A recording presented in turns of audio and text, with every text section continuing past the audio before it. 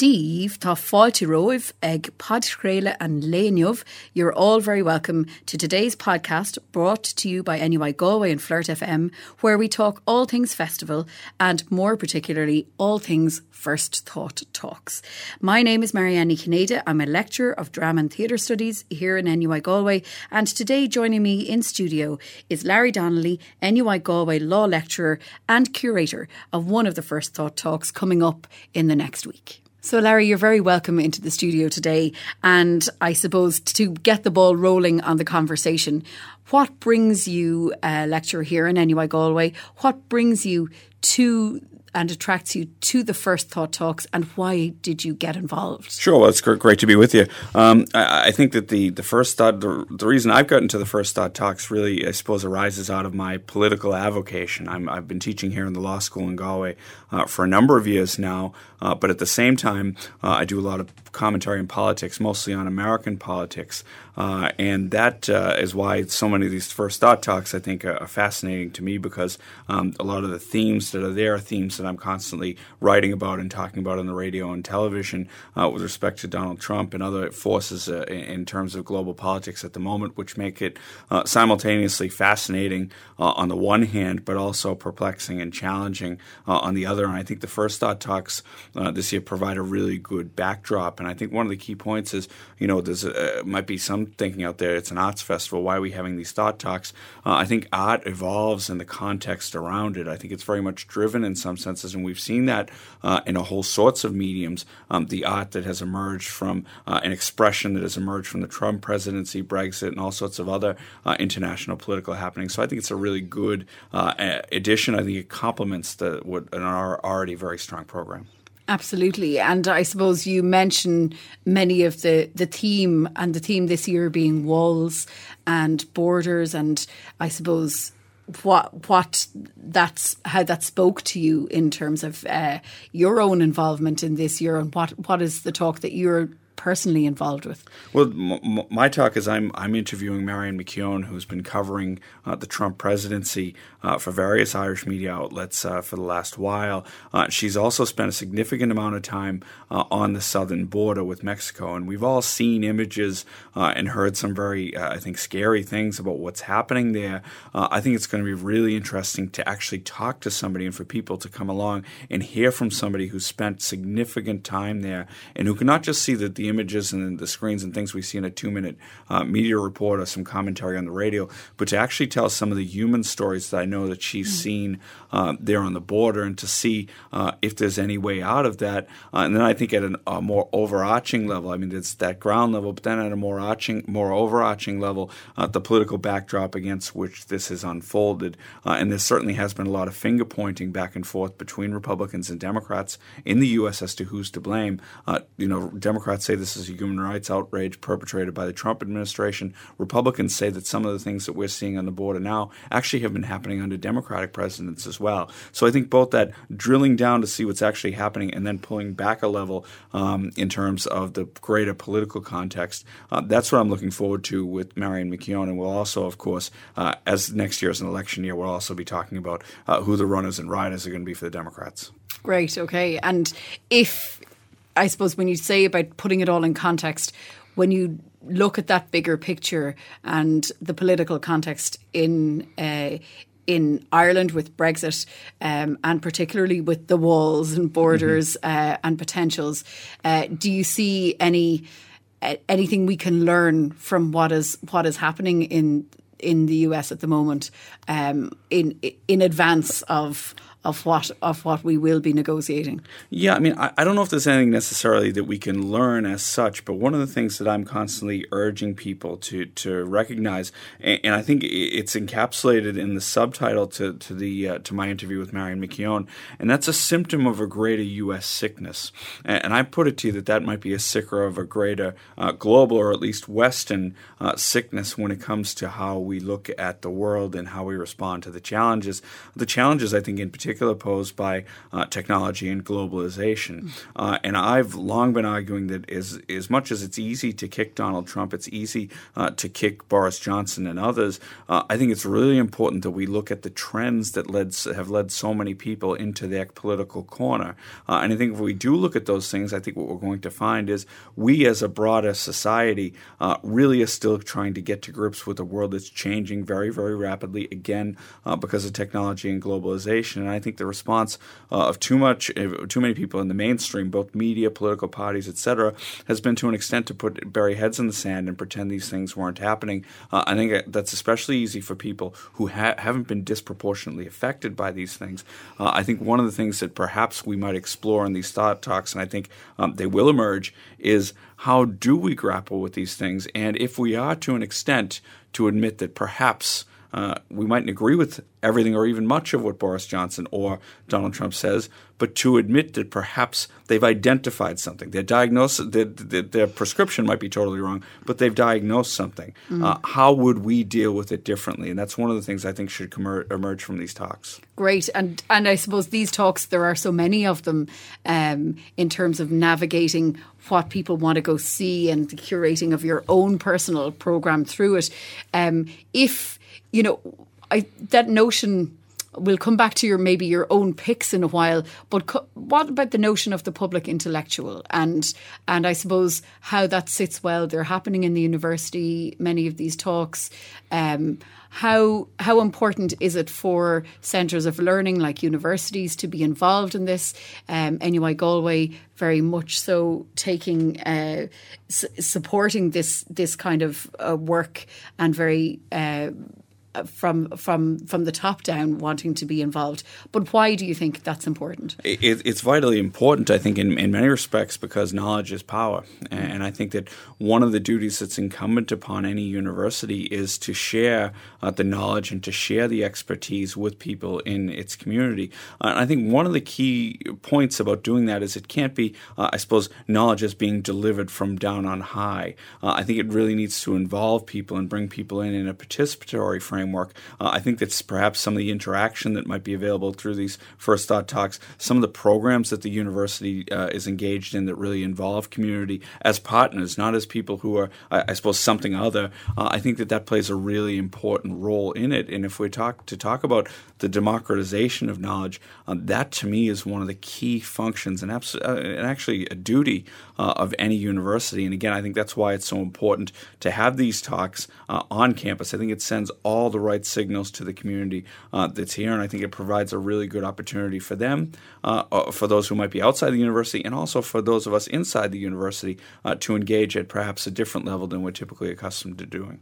Sure, and to have the public coming in to those who would attend the arts festival coming in to engage. So a different cohort to a conference, for example, and a very important cohort of people who carry an awful lot of weight in how we democratize knowledge, as you said. Absolutely, and I think it's really important. I mean, I've been involved in a number of events where people came into the university, and one of the things that people would come up to me and say, I only came in because I was interested in this topic or that topic. I wouldn't be much for the university. Not because they dislike it, because they think somehow it's something other or something beyond them. I think it's really vitally important that we break that down and bring people in and make them feel welcome. And again, I think that's in terms of longer term dividends and the university being a partner in the community.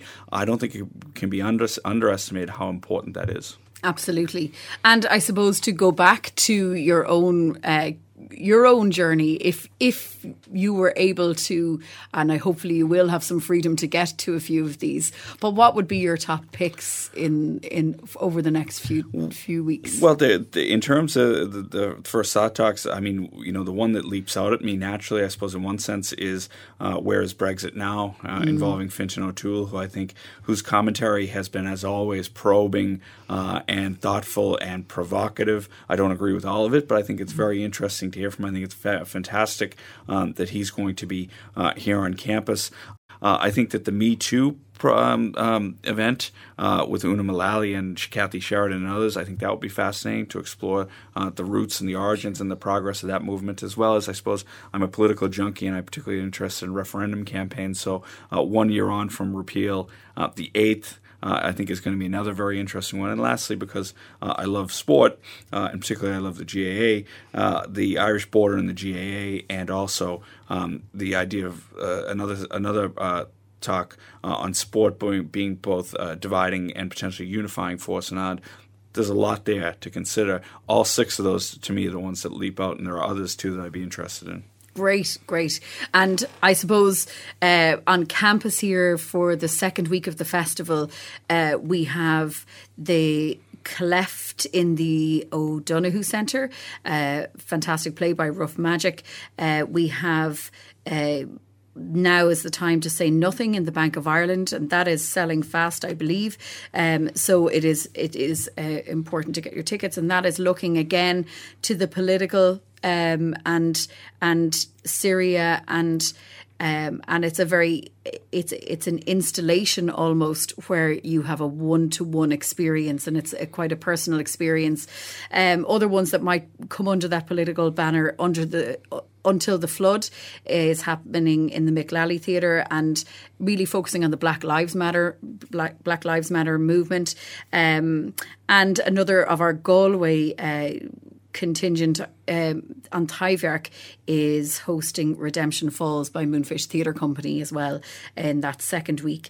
But I suppose just to move a bit away from the festival now and to think about the other work that you do and how it has brought you to here. I believe you run the Kennedy Summer School in Wexford, and that's coming up in September of this year. So kind of dovetailing nicely between one and the other, and I suppose shows us a little bit about where you're coming from. You really are a political junkie in that sense of the word, and a glutton for punishment in a great way. But tell us a little bit about this summer school in Wexford. Yeah, the Kennedy Summer School was founded by Noel Whelan, who I regret to say has recently passed away. But Noel's vision always was that New Ross, where the Kennedy family hailed from, was missing a trick. That one of the things could happen was it could capitalize on that identity and build a tourist brand. And they've done that through a variety of different things. The summer school is the latest addition to that. And the idea is we bring in high-profile speakers from Ireland, the United States, and beyond. And we spend 3 days literally hashing out the big political issues of the day. And we've been very, very fortunate to have some extraordinary guests over the years, including many members of the Kennedy family, some of the leading American political figures, Irish political figures. This year, for instance, we're very, very happy to have 3 keynotes. Archbishop Eamon Martin, who's going to talk about religion and politics, something that was a big issue for the Kennedy family. Congressman Bruce Morrison of Morrison Visa fame will be doing a public interview with Katrina Perry, and I myself will be doing a public interview with Maureen Dowd, columnist for the New York Times. So there's a wide range of different things, and I suppose it is, among a suite of different things I do. I'm hesitant to use that title, public intellectual, because it makes me feel like I'm a bit over the top. But it is one of the things that I do, and one of the things that my job and my research and other things give me time to do. And I think it adds both to my own kind of background that I bring to teaching students, and I think it also benefits the university as well. Sure, and that you bring that kind of knowledge with you into the classroom, into the lecture halls, is vital for students who will have to hit the ground running now on graduation and taking their own careers and moving forward in their own careers. Yeah, I think one of the things it does is we're very keen in the law school, and I think in other departments as well, is that 2 things. I think a lot of people, they study something in university, and hopefully it's very useful to them, but oftentimes they do different things. They use their degrees to do different things. A law degree to me is very portable. I mean, law and politics are 2 sides of the same coin. When I do things outside the university, I'm drawing on my legal training the whole time, whether conscious or subconscious. So I like to, I think, subtly in a way communicate that to students, that they can do. There's lots of doors that are open to them in that regard. The other thing I think that we want our students to be aware of, and that's why I think being mindful of what's going on in the world is important, is because so many of the jobs that they might be doing in 20 years don't exist right now. And what emerges and what happens is ultimately going to be down to those two trends I spoke about earlier, technology and globalization. So I think it's important that we communicate that to them from a very early stage as well, to keep your mind open and don't be so narrowly focused on one thing or other that might actually be obsolete when there might be myriad opportunities in other directions when they emerge and start their careers. Sure. And I suppose that's also just to think about GIAF and how the relationship and the partnership with NUI Galway has manifested, these First Thought Talks being one aspect of, and also they run a selected programme with the drama and theatre studies and beyond, where students can go and watch all the events and attend the events, but then get the behind the scenes. They get to meet the directors, the producers, the people who finance, and like you say, those transferable skills that a drama that are not automatically associated with a degree in drama, for example, here in NUI Galway, but would be very much the areas where students end up working and where they end up really cutting their teeth. So that kind of opportunity through access to this International Arts Festival, to the calibre of speakers, to the calibre of performers, artists, visual artists, is really a massive advantage to our students, even though they're not in college. But all of these talks, for example, in the case of the First Thought Talks, they're recorded, I believe. Mm-hmm. Absolutely. I think that's why the partnership between the university and the Arts Festival is so important and so strong. It ranges from everything from the human connections that you mentioned before that students have a chance to form, to seeing the nuts and bolts of how these things happen, of all that goes into their making, which is, again, something students aren't often exposed to and hugely useful, then ultimately to the finished product. I mean, what's the event? What's the music event? What's the First Thought Talk? What is it that inspires them? What is it, the line or something that they take away with them and that might provide some guidance to them as they embark upon their journeys? That's why I think it's really, really important to have the relationship, and it's why I think the arts can inspire, and I think why the Thought Talks, again, which oftentimes the arts emanate from the context we live in. So I think it's that broader vision of thinking that I think our students should be exposed to, and I think that the Arts Festival provides that opportunity. Yes, and that Galway is the backdrop to it all, and the centre, and holding that space for all of this wonderful activity to happen. And we think of the iconic spaces, and the university being one, the Big Top in Fisheries Field being another, and all the various venues that are used throughout the city and indeed the streets of Galway throughout the 2 weeks. Oh yeah, absolutely. I think it's a setting without parallel for something like this, and again, it's a setting in terms of capturing particularly young people's minds and enthusiasm and energy, all of that stuff. So it works at a number of different levels. Great. And so I suppose just to kind of finish up today, the kind of the notion of the First Thought Talks and how people engage with it. How would you recommend that people kind of approach this, or you know, if you're thinking of coming to something like this and you've never been before, you know, what should you expect from these? Well, I'd recommend a couple of things. I think the first thing is I would spend a few minutes, if you have the time, and I know people don't have a huge amount of time, but I would come into it, and I expect probably most people would do a little bit of research, do a bit of background on both the person who might be moderating the discussion and the person who's giving the discussion, because people's backgrounds invariably shape where they're coming from. The second thing I would think is come with an open mind, be open to what's being said. The third thing I think would be critical listening, something I'm always telling my students to do, that I think is a skill that's vastly underrated. Not just to listen for what's being said, but to listen to what's being said and perhaps to say, well, do I agree or do I not agree? And to think about that continually as you go on. So listen critically.